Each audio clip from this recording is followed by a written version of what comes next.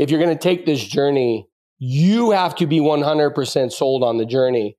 If you have a plan B, you can guarantee you will be in your plan B. It's got to be, there's plan A, and it's plan A, B, and C, D, E, and F. It's all that plan. If you have a backup plan, if your entrepreneurial strategy fails, you're going to fail.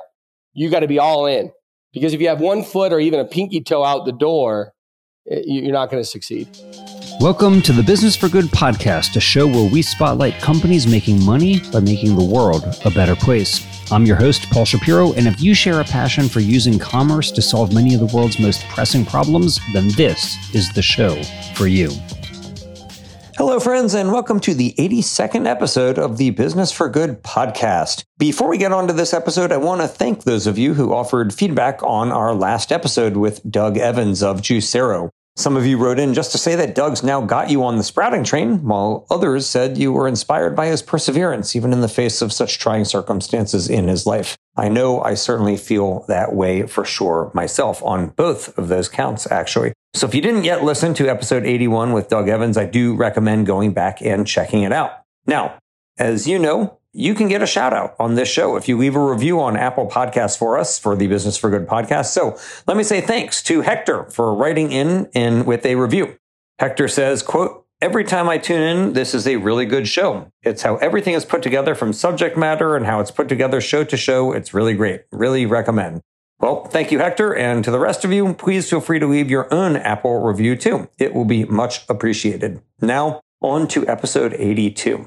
You know when you get a food product and instead of plastic, it's in one of those biodegradable bowls or trays? Have you ever wondered how they do that? I mean, the bowl needs to repel oil and water from its surface without getting soggy, but it still needs to be actually biodegradable. Seems impossible. Well, it turns out that this feat isn't only a great technological innovation that helps to reduce plastics, especially single-use plastics, it's also a great business, as Troy Swope has now proven. Sometimes life just doesn't unfold in the ways that you expect it will. It certainly didn't for Troy, who spent 15 years making semiconductors for Intel as an engineer, only to become obsessed with making biodegradable packaging. Troy calls himself an accidental environmentalist, but his journey has been far more methodical than accidental. After leaving Intel, he founded Footprint, a B2B company seeking to help other companies move away from single-use plastics. Founded in 2014, the company grew from humble roots to now having 4,000 employees, $50 million in annual revenue, and production facilities around the world. Beyond Meat uses their biodegradable trays for its sausage links. ConAgra uses them for its Healthy Choice line of frozen dinners. And Sweet Green uses them for their fast casual salad offerings too. With all of this success, the company is seeking now to go public later in 2022, reportedly with a valuation of $1.6 billion. It's quite a story, and one that proves that some of humanity's most pressing problems, like plastic pollution, may just be some of our best business opportunities too. I hope you enjoy Troy Swope's story as much as I did. Troy, welcome to the Business for Good podcast. Oh, Paul, thanks for having me. Hey, it is awesome to be talking with you. I'm really looking forward to it. You know, I learned about you because I was talking with my wife about our Beyond Meat sausages. And I said, it's pretty cool that they have this tray in here that isn't plastic. And I didn't know what it was made out of. And I thought, what is this? It seemed pretty interesting. And so I started Googling around to see what their plastic alternative, what that tray is made out of. And indeed, it's made by you. And that led me down this whole rabbit hole to see more about Footprint. And I was so impressed that I just knew we had to get you on the show and talk to you. So first, congrats on being associated and providing a product for Beyond Meat. That's pretty awesome. Thank you very much. Yeah, we're very proud of that. We're very proud of Beyond Meat. We're very proud of all our customers, frankly. Indeed. Well, I want to get there. But before we do, you've been at this now at this company for about 7 years or so, maybe a little bit more. But you were not always the guy who made trays and bowls and cups. You were one time working as an engineer at Intel. So what made you think, doing semiconductors, I should start making bowls? Well, it's kind of an interesting story. And frankly, I think I trademarked this, or if I haven't, I will. I'm an accidental environmentalist, Paul. So when I was working at Intel, I worked in R&D for 15 years. So did our co-founder, Yok Chung. In the last 8 years at Intel, I ran a materials organization. And one of the projects we were working on was actually Intel's products was getting contaminated in shipping. And what we found out is actually plastic through plastic outgassing. So the best way to describe outgassing is your new car smell. When you open up a new car and you smell that, that's all plastics and glues and maybe even leathers that are outgassing. And some of it could be in high levels toxic. But what we were finding is a very short shipment time from Japan to Intel's facilities across the globe. We were getting contamination, and then Intel would have to clean the product, clean this contamination off.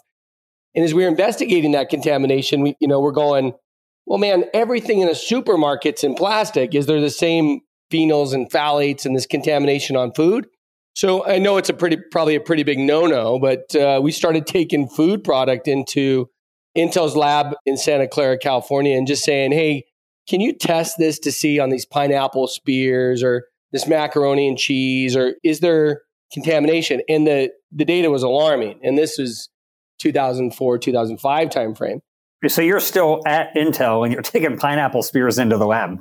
I mean, just a curious engineer and going, is there the same contamination? And lo and behold, there is. And there's great data that came out. Rolling Stone came out with an article, I think in 2019, that says we eat a credit card's worth of plastic a week. And then Bloomberg, I think this last year in 2021, came out and kind of validated that, we're eating about 5 to 6 grams of plastic a week.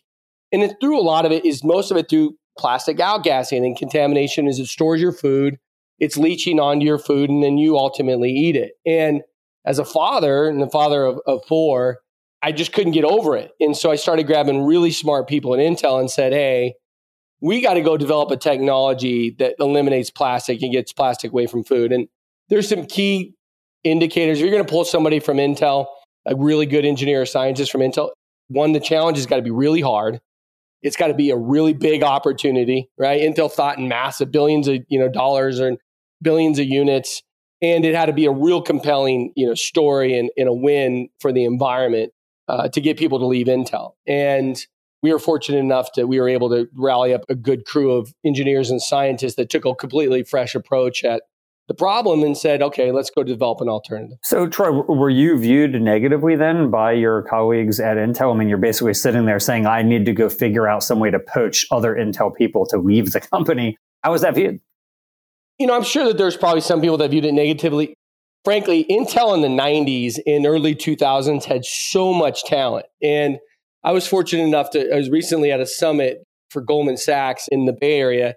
And I actually ran into other former Intel engineers and scientists that own their own companies and were doing some amazing things. And we started talking about it and we're just going, Intel just had so much talent in the late 90s, early 2000s that they didn't know what to do with all that talent. And so I think of Intel more of a university or a college in that time frame that taught all these people how to design of experiments, how to innovate quickly, how to fail, how to learn from failure, and gave us a great launching pad to go have huge impact on the earth. I'm so thankful for Intel and that environment and the unbelievably talented, very smart people that surrounded me every day. Really is where I grew up. And did you have entrepreneurial experience prior to starting this company, or were you just working on semiconductors and you thought, in addition to engineering some pretty cool plastic alternatives, I think I'll also be a CEO?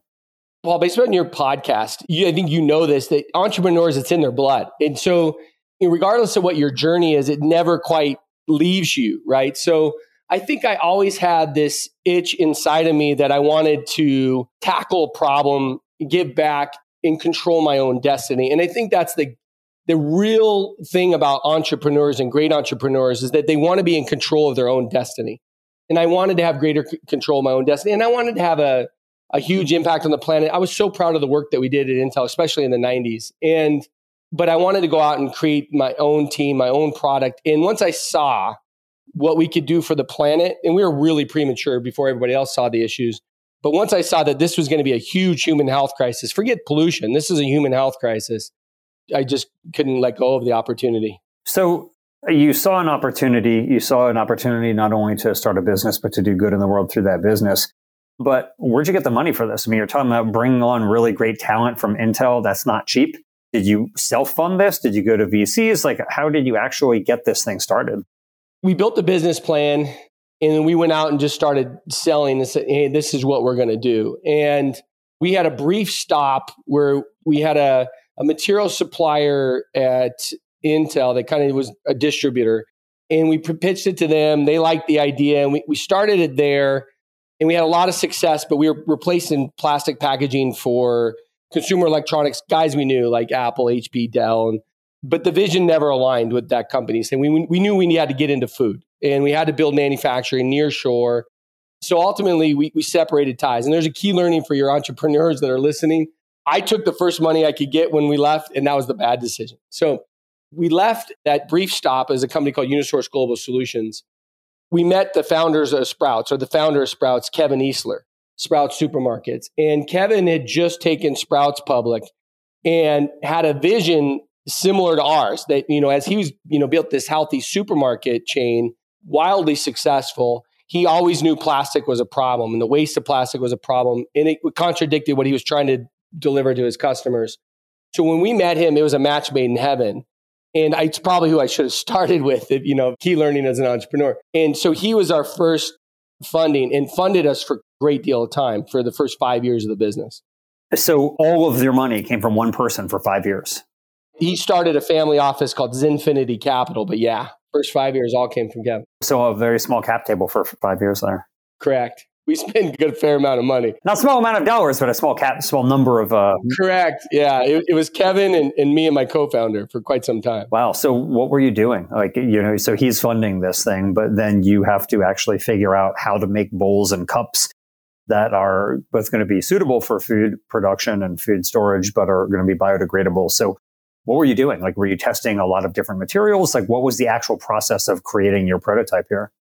We were failing a lot, right? But like I said, Intel taught us how to fail. So we found a customer in ConAgra, which is, Healthy Choice, Power Bowls, Frontier Brands, PF Chang's, and a phenomenal leadership team, unbelievable leadership team. In fact, today I'm still amazed by how much talent they have in their company. But they had a vision early on before, a lot of other companies do today. When we're seeing a lot of customers now clearly have a vision to eliminate plastic, but ConAgra saw it early, and they saw that in the frozen food section that millennials and Gen Zs weren't going to microwave plastic. And this was a real concern for them, and they dominate the frozen food space. And so we heard them speaking at a conference many, many years ago. And so we went to them and basically said, we're your guys, this team before, right? To this big multi-billion-dollar CPG. And luckily, they believed us, right? And we told them that we knew how to design experiments, we knew how to fail, and we were going to develop a solution. And we started out with, we were a coatings company. We developed an amazing coating technology, bio-based coating technology. But ultimately, we couldn't get over the waste that was at Walmart distribution centers, Sprouts distribution centers, Target, all this corrugated waste in your home. I don't know about you, but my family is Amazon addicted. So I have all these boxes every weekend that fortunately I have a place to take them now. But I was going, man, there's got to be something we can do with it. So we felt if we could take that box, the waste from that box, build a technology that can actually protect food, shelf stable for the same length of time that it is in plastic. You don't add anything to it that's harmful, that it breaks down to the planet. Ultimately, it's nature digestible. But if we could take that waste, it was going to be the best solution for the planet. So is that what I'm getting? When I buy Beyond Meat sausages and they come in that tray, is that former cardboard boxes? It's a percentage of former cardboard boxes, or it's the building blocks of a cardboard box, the same paper and materials. But by the end of this year, we're targeting to be 60% a cardboard box. Okay. First, what's the cost difference between that? If I'm Ethan Brown, the CEO of Beyond Meat, and I'm saying, all right, Troy, we like environmentally what you're doing, but compared to a plastic tray, is this going to cost us more or is it going to cost us the same? Well, when we went into our long-term contracts with customers, so we have about $580 million of annual revenue under contract for, average length 6 years. Those contracts generally were about a 20% premium to plastic. And keep in mind, you're talking about an 8-cent part.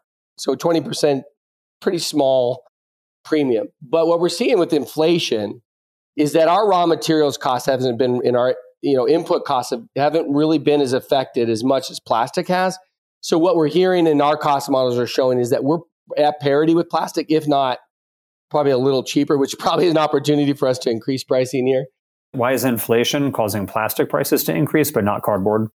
Well, because we use a lot of recycled material, but our recycled material, or our input materials, if you will, is about 15% of our COGS. And so everything else is within our innovation window, right? So it's how much energy does it take us to process? How much labor does it take us to process? That's all within our, what chemistries do we add? That's all within our innovation window. So we can control that. We can innovate and reduce costs through that. In the plastics industry, 55 to 65% of their cost is just pure resin. So just to harvest the plastic is just pure resin. So when you see fluctuations in resin pricing, oil pricing going up, you see it has a much greater impact on the plastic piece part price than it does a footprint price. Interesting. Okay. So correct me if I'm wrong here, Troy, but so is a cardboard box biodegradable? Like when I get a cardboard box from Amazon and I put it in the recycling bin, could I also just put it in the compost bin? For the most part. Keep in mind, there's a lot of boxes out there with a lot of pretty prints and finishes and things on it. But the vast majority of the cardboard box you get from Amazon is biodegradable and compostable. That's why we like that material a lot. And when you talk about produce boxes that you don't see, right? Those are in your Sprouts and something. Those have a coating on them that makes it very difficult to recycle and biodegrade. And so your products, though, are not only biodegradable, but they will also hold up to things like microwaving. So how do you do that? Like, how do you make it such that it will biodegrade? Is it only biodegradable in industrial composting? Or if I bury it in my backyard, is it going to also biodegrade? It'll break down in industrial composting and it'll break down in your backyard as well. We actually believe the future of waste is a home appliance that you put your food waste in and your new material feedstock, your new footprint material feedstock all together. It'll break down and actually be a nutrient for your garden, or you could sell it back into agriculture environments to farms as a nitrate and a nutrient, a fertilizer, right? So we believe that's the future of waste. Interesting. So, if you think about like the mockery that came about for the compostable straws, right? Like people were putting them in their drinks and they were melting in the drinks and they're getting mangled and it became kind of like this meme. Obviously, you all don't have that problem. So what have you done that has enabled you to create something that actually works in both cold and heat that also is biodegradable? You're bringing up a great point, Paul. And that's where a lot of the value in the business comes up is, how do you develop a technology that breaks down to earth, within 90 days, but protects the food for potentially up to a year in a freezer? It takes a lot of engineering and science, right? So we actually have chemistries that actually are there just to help in the breakdown process. So once you put it in a microwave and or an oven, it'll help breaking it down. It's really just a lot of understanding how to refine fibers, control the fiber, form it, and then we have secondary coating. And we have patents around the entire process. When we started this business, we envisioned of just being the coating supplier, just a chemical company for good, right? But we found that controlling the entire ecosystem and refining the fibers and forming the fibers was critical to the overall value proposition we were providing to our customer. So we, like Intel, control the whole ecosystem. Well, that's really interesting. So you all now, from what I read, you have 1,200 employees. You got facilities both in the U.S. and Mexico. You just indicated you have over $500 million in revenue. So what was that journey like for you? I mean, you started out with a few guys who were basically thinking they're going to create a B2B chemicals company. Now you're running an empire that most entrepreneurs would only dream of being able to run. You're talking about going public with reportedly a valuation of $1.6 billion. So apparently 3x your revenue there. What has this been like for you as an entrepreneur to see this growth and to manage it and to go from being an inventor to a manager? Yeah, real quick, we're at 50 million in revenue. Did I mishear you? What was the 580? We're 580 million revenue under contract. So you can see we're chasing this massive demand, right? Okay, got it. Sorry. Under contract over a multi-year period, I see. And that continues to grow every month as we execute our development cycle with customers. But so I think I go back to your question is, how do we look? And frankly, I think the data is probably old on the website too. I think we have close to 4,000 employees. We have a factory or an R&D solution center in the Netherlands now. We have a team in the same solution center in China, and we're building another factory in Poland. We have 1.5 million square foot factory in Mexicali, Mexico. And we have a factory in South Carolina and Arizona. So it's interesting is we don't ever, my business partner and I had this discussion the other day. Somebody asked us and said, hey, do you ever kind of stop and smell the roses? And, it's really hard. And Paul, this, and as you talk to entrepreneurs, we almost always only see the work that's ahead. So we never really have stopped and said, wow, we have 4,000 employees or wow, we have $500 million, dollars annual revenue under contract. We only see what do we need to do the next 30 days, 60 days, 90 days? It's hard for us to stop and go, wow, look what we've accomplished. Maybe in 5 years, I'm hoping that we'll do that. But we love it. I'm so proud of our customers. We support ConAgra, McDonald's, Sweet Greens, Beyond Meat, just about every major CPG on the planet. And every single one of these companies, now they're resourced differently and they have different innovation teams, but they all want to change and do the right thing. The business gets such a bad name. I don't see any customer that doesn't want to do the right thing. They need a better supplier. That's what Footprint's all about, being a better supplier. Why aren't there other competitors? You're saying you're selling to nearly every CPG, McDonald's and ConAgra and all these others.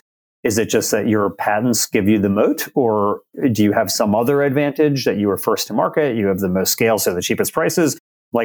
Who are your competitors and why haven't they captured more of your market share? Well, I think you said it all, right? We're first to market, so we got a significant lead there. We have a very unique, we have a team of semiconductor scientists that have a very unique approach to solving the problem and have very unique skill sets. And, frankly, millions of dollars of R&D and time invested in solving this problem. So we're first to market. We have a very unique technology team, very diversified, interdisciplinary technology team, very similar to a 3M approach in their directed innovation model.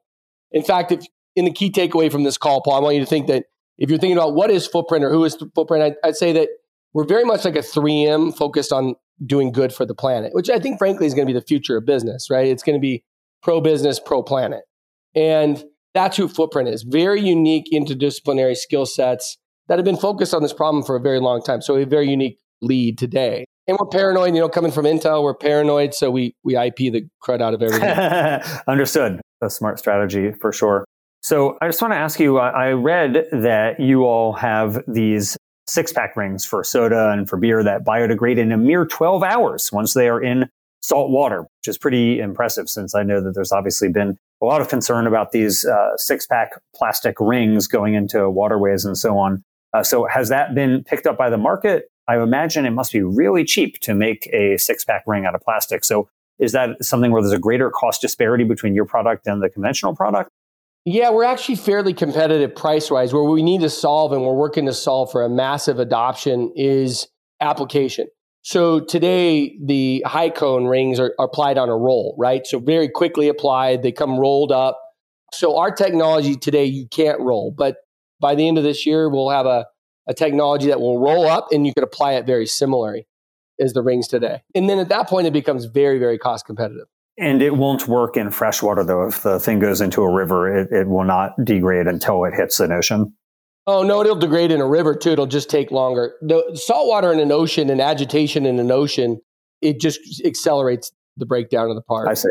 But we don't want it to break in fresh water too quickly because we want you to put your 6-pack rings into a cooler, a Footprint cooler, filled with ice and water. And we want it to be able to hold at least for quite some time. Again, everything's a balance, right? The balance of performance and planet. Got it. Okay. So you all are apparently getting ready to go public now, right? And reportedly, this is a valuation of $1.6 billion. So when can we expect your IPO? We're filing all our documents this month, and it's really up to the SEC. Then we anticipate it's probably going to be around May of 2022. Cool. Well, I look forward to seeing how you perform. I know a lot of companies right now in 2021, 2/3 of the companies that IPO'd by the end of the year were trading under their initial offering price. So it was a really bad year for the performance of new IPO'd companies. So I hope that you're able to break that trend there. Yeah, one of the things when we looked at, Paul, on this is in our approach, is we became really, really conservative on our financial projections. So what we're projecting to the market and our growth rate is in some cases draconian to what we think we'll do, or in some cases actually doing. So I think that we saw that, and we saw a lot of it was there were a lot of SPAC sponsors and there weren't a lot of really good businesses to take public. And so one, we got a really great sponsor, and we're a real business. When we're selling hundreds of millions of units, we have 50 million in revenue. It's not one of those things where we're going to say, hey, in the future, we're going to have revenue, or in the future, we're going to have these products. Our products are in virtually in every supermarket in the country today. For us, it's just an expansion story. And we were very, very conservative on that, certainly with this current environment and COVID, on on how fast did we commit to expanding versus how fast we think we can. So I think what you'll see, or we anticipate, is by this summer you'll be talking to me, and then I'll be able to tell you how we really think we're going to do, which is hopefully far greater than what we're anticipating, what we've committed to, if you will. Fingers crossed. That would be great. So how much money has the company raised since inception to date now? If you count through the SPAC process, about $1.2 billion. Okay. And if you don't count the SPAC process? About $400 million. So essentially your earlier investors are looking at like a 3x return or even a 4x return for some of them, I'm sure. Correct. Yeah. Hopefully they hang on for a little bit. I think we really strike a nerve in the marketplace, and we get a lot of exceptional cheerleaders, if you will, and consumers and customers that reach out to us all the time and say, thank you for what you do. And so I think the story will resonate with folks and what we're doing. And, again, we're focused on transforming the supermarket. So you can see the results of our innovation every day. Or if you like Sweet Greens, you can go to Sweet Greens and see it, or in McDonald's and some other customers as well. But you'll see the transformation of the supermarket, and Footprint is leading that. Well, I can assure you that I do like Sweet Green. In fact, I was actually commenting just the other day. I live in Sacramento, California, but I used to live in DC. And so I would go to Sweet Green quite often. And I'm sad that we don't have a Sweet Green here. Oh, yeah. Same here. I'm in Arizona and I don't have one. And they're one of my favorite customers as people.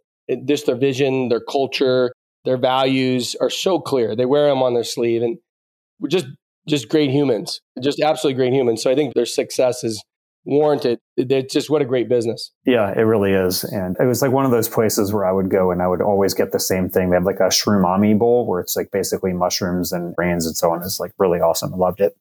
So let me ask you about the broader picture, Troy. Going back to, let's say, Beyond Meat, if you look at the problem that they're trying to solve, animal agriculture is a leading driver of deforestation and climate change and so many other problems. And they are trying to solve this by offering something that is a better alternative than meat. And they've had a lot of success as a company, a very successful IPO. But the broader picture is that meat consumption is still going up, and that plant-based meat on a volume basis is still less than 1% of the total meat market in the US, and even less globally speaking. And you just see per capita meat demand going up in China, going up in India, going up in Brazil, all the places where it's going to matter the most. Per capita meat consumption is going up, despite the popularity of companies like Beyond and Impossible Foods and others. Something to me seems similar in plastic. Plastic demand is going up, not down. And your company has had great success. And so it's a wonderful success story for your business. But what is it going to take to actually start seeing plastic go down? That the pounds of plastic that humanity is producing will actually decrease. Like your company will have to grow so exponentially. You'll probably need numerous competitors of yours to grow so exponentially. I'm just wondering, like, when do you predict that might happen, that we could actually see reductions in the amount of plastic that humanity is creating? I'm not for sure if I have it's time-based, but you're absolutely right. And especially with COVID, I think COVID in everybody buying more from the supermarket and more takeout containers, and you're seeing more and more plastic used and short-term accelerated growth. The good news is everybody wants out of it. So I think your point on competition, I actually get asked this question all the time on competition. And my answer is probably surprising, but I actually think somebody that has a similar technology to Footprint will actually help us. We're talking about a $400 billion, $500 billion market. One guy coming in, 2 guys, 5 guys, 10 guys is going to help versus hurt. And right now, Footprint's way ahead, but we need others for sure. And I think the way we're going to accelerate is partnerships as we get into Southeast Asia, India, Brazil. We're going to develop solution centers there, but have manufacturing partners so that we can get to these regions quicker. Our multinational customers need support everywhere. They don't need support just in North America and Europe. They need support everywhere. So we plan to support them, but to accelerate that support globally, accelerate our revenues and our margins, I think you're going to see us do that with some sort of joint venture around manufacturing. Footprint will license our technology and our coatings, have solution centers in the area, working with our customers, support them in that unique geography. But that's one way. We're going to have some strong competition. Aluminum short-term is being used as a solution. I'm not a fan of aluminum because just pure CO2 emissions compared to any alternative. It's massively high energy use, and bauxite mining's terrible for the planet. But you're going to see alternatives like aluminum glass, those kind of things being used. And I think another one, I'm not a huge fan of governments getting in the way of business and telling them what to do, but I think there needs to be the appropriate tax on the end of life of plastic, right? It doesn't get recycled. They're trying to use this word recyclable to make you feel guilty and all that stuff, but it doesn't get recycled. There's not enough value for it. Plus, it's contaminating your food. There should be the appropriate tax for the end of life and storage of it short term. And I think you'll see that'll accelerate alternatives. Well, that would be quite nice to see. We've experimented with lots of taxes on gas, on all types of things. Luxury vehicles, gas tax, alcohol tax, tobacco tax. Maybe one day there will be a plastic tax. Who knows? And speaking of taxes, there's people obviously who are arguing for a carbon tax. One of the things that I've been intrigued by is that there's a huge amount of effort to try to figure out how to put less carbon into the atmosphere. However, even if we stopped emitting today, if we went down to zero emissions, there's still too much. We still have to remove some of the carbon from the atmosphere that we've put in there. So there's a lot of effort now going into from some startups to figure out direct capture of carbon and carbon removal from the atmosphere. Is the same true with plastic, that even if we stopped producing any plastic today, if we went down to 0 pounds per year, there's still so much plastic out there that we need to figure out ways to degrade it, like either with some type of a chemical company or some enzyme that we can figure out. I know there are some plastic-eating fungi out there. What is your thought on finding ways to degrade plastic that has already been created? Yeah, I don't think plastic's not releasing a ton of methane when it breaks down. So that's a positive thing. But one way we believe, and Footprint may play in this space as well, is that there's hydrogen and carbon locked up in plastic that's not recyclable, right?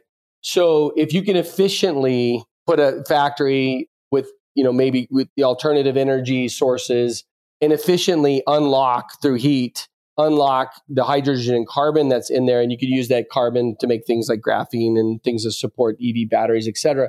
That's a real opportunity. I think that's a real unique opportunity and probably the greatest value for the planet. Now, we're going to have to figure out how to do that, heat up the plastic and do it in the most efficient way. But there's real value in that hydrogen and carbon that's captured. I hear you on that. That would be quite a win-win. And I wasn't suggesting that all the plastic that's polluting the planet is emitting carbon as much as it is just polluting and creating a danger for wildlife. And it'll be there for centuries, maybe even millennia. And that's quite a legacy for us to leave. And there's got to be organisms that can consume it. Well, yeah, my experience alone, in my business partner, I talked about this, is, we were, for work at Intel, we used to go to Malaysia quite a bit. And we'd go to Indonesia and Bali and on the weekends and stuff, and we had time off. We recently went there 3 years ago, prior to COVID. And I had to explain to my kids what the ocean used to look like, what it used to look like there before all the plastic pollution was there. And we've talked about this over and over again, just about all the different places my business partner I've been in the 90s versus now going, it's heartbreaking. And the good news is everybody's focused on it, Paul. I thank you for highlighting it today and giving me the opportunity to stand on this platform and talk about the issue. But the good news is people want to change. The number one thing that drives change the fastest is when you're in the supermarket and you have a choice between a technology that's in plastic or a technology that's in a plant-based solution. Buy the one that's in the plant-based solution. It's the fastest way to drive change. Once our customers see that the consumer's responding to it, you'll see a mass market adoption and acceleration of the technology. That's very cool. And so just to be clear, if I take one of your Footprint products, let's say the Beyond Meat tray, and I just put it in my recycling bin, I don't have to compost it. I can put it in the recycling bin and it'll be recycled. Is that true?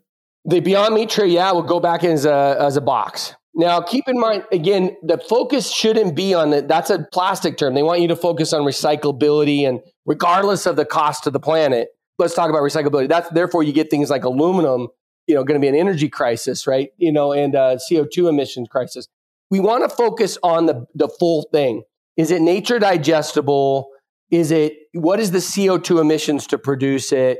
Because again, the real recyclable, if I take my customer's waste, and it's the last life, it's a leaf that falls off a tree, if you will, and I reuse it, that fiber quality could be so poor that no one wants to use it again. The best solution for that is to dissolve back into the planet. But let's say, Troy, I'm living in an apartment in a city. I have two options. I can I can throw it in the street, I guess, but I have two legal options: throw it in the trash or throw it in the recycling. Or maybe it's a city that has a composting program. But if those are my only options and I put it in the recycling bin, what happens? It would go back into a box again. Again, with food waste, we recommend that you clean it out, right? So, and then it'll be a box again. But we really, Jen, because of food waste, when it gets food contamination, we don't control if it gets recycled. So with footprint, I think what you're going to see, Paul, the future of waste is everybody's going to have a home appliance that you'll just put in this home appliance. It's going to dehydrate it. It's going to break it down into a little powder with your food waste in this material. And then that's actually a nutrient back into the earth. Okay, cool. Yeah, I've actually seen ads for those type of things before. Yeah, that's pretty cool. So before we reach the end here, I do have to ask you, we are shortly coming up on the Super Bowl, and apparently there is some connection between Footprint and the Super Bowl. So tell us, Troy, what is it? Well, I don't know if I can give it away yet, but we have a partner in the stadiums, multiple stadiums. I think you know that we're a sponsor of the Phoenix Suns and the naming rights of the Footprint Center. We've been using that as an incubator to test technologies and get people's opinions on mouthfeel and making sure our utensils work and those kind of things, or water bottles, et cetera. We hope to have our technologies at the Super Bowl as well, replacing traditional plastic technologies. That'll be exciting. I'll be looking forward to it. Thank you. So Troy, let me ask you, you've had quite a wild ride here. You've gone from having an idea to quitting your job, starting a company, raising millions and millions of dollars, creating a company that now has thousands of employees, tens of millions of dollars in revenue, and is about to go public. It's such a tiny little portion of people who have an idea ever go through all of those steps that I just enumerated that you've been through. Have there been any resources that would be useful for you? If there's somebody listening who's thinking, man, this Troy dude sounds like a really awesome guy. I really admire what he's accomplished. I'd like to try to do something similar. Are there any resources that you would suggest that have been helpful for you along your own journey? Yeah, for sure. I think people around you every day, anybody that's an entrepreneur that's done it. And my example is, Kevin Eastler was the founder of Sprouts, and him and his partner were the founders of Sprouts. So he shared a lot of experiences, and often we stepped in potholes that he stepped in before and immediately goes, oh yeah, I've done that as well, right? And there's people around you that is definitely a resource that if you've seen them have done what you want to do, ask them questions, be around them, be open to learning. I think, of course, I'm a phenomenal I can't stop reading. I'm afraid of what I don't know. So there's really good books for me. Scale or Fail was a great book. Good Strategy, Bad Strategy was an excellent book. I liked Big Potential. I think that's Sean Acker. Those are all just off the top of my head. But I wouldn't stop reading. There's so much stuff. Reading Obama's book, I think, inspired me quite a bit, and things on leadership. I think, again, number one, if you're going to take this journey, you have to be 100% sold on the journey. If you have a plan B, you can guarantee you will be in your plan B. It's got to be, there's plan A, and it's plan A, B, and C, D, E, and F. It's all that plan. If you have a backup plan, if your entrepreneurial strategy fails, you're going to fail. You got to be all in. Because if you have one foot or even a pinky toe out the door, you're not going to succeed. Understood. So final question for you here, Troy. So you are somebody who has been really driven to succeed, as you're just mentioning. You're totally booked up doing Footprint. I'm sure, though, that you've thought about other companies that you wish would exist that you just don't have the time or the bandwidth to do. So if there's somebody out there thinking that they would like to start their own company to do something good for the world, what do you think it should be? Well, I think there's a number of things. I think the future of the planet and the future of businesses are businesses that are supporting the planet. So there's food businesses around. Baruka's Nuts is an example, Darren O'Lean's company, where they're actually harvesting, Baruka's Nuts that actually protect the rainforest. That's great for the planet. It's a great food, good for you. Technologies around that. I'm an advocate and a nut about nuclear energy. So, I think that's going to have to be done in the private sector. I know that's probably not an entrepreneurial journey, but some of these nuclear fusion startups have raised hundreds of millions of dollars lately. I'm 100% supportive. Those are two areas that I'm, for lack of a better term, I get geeked about. I'm looking forward to those technologies. What I mentioned to you earlier, and Footprint may play in some of these spaces as well, is how do we unlock the value in plastic, that's been thrown out for trash. I think there's true value in that. And how do you do it efficiently and positive for the planet? Footprint's developing technologies today in our factories to reduce our energy, to capture some of our energy that, recapture and reuse some of our energy through our ovens. I think there's a lot of exciting work in that space as well. Well, you may want to check out, just Google plastic eating fungi. It's pretty amazing to see that there are actually many species of fungi that have been shown to consume plastic. And there may be some pathway for you and all of your smart former Intel people who want to go check that out and see if there's a commercialization strategy for that. Because presumably, I don't know this for a fact, but presumably it's like some enzyme that those fungi are producing. And so maybe you can synthesize that and apply it in an industrial way.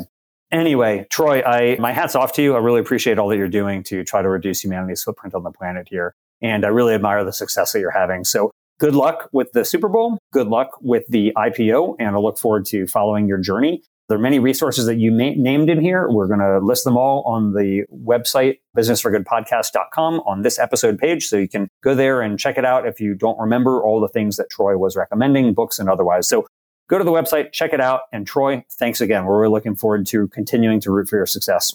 Thank you so much, Paul. Thanks for listening. We hope you found use in this episode. If so, don't keep it to yourself. Please leave us a 5-star rating on iTunes or wherever you get your podcast. And as always, we hope you will be in the business of doing good.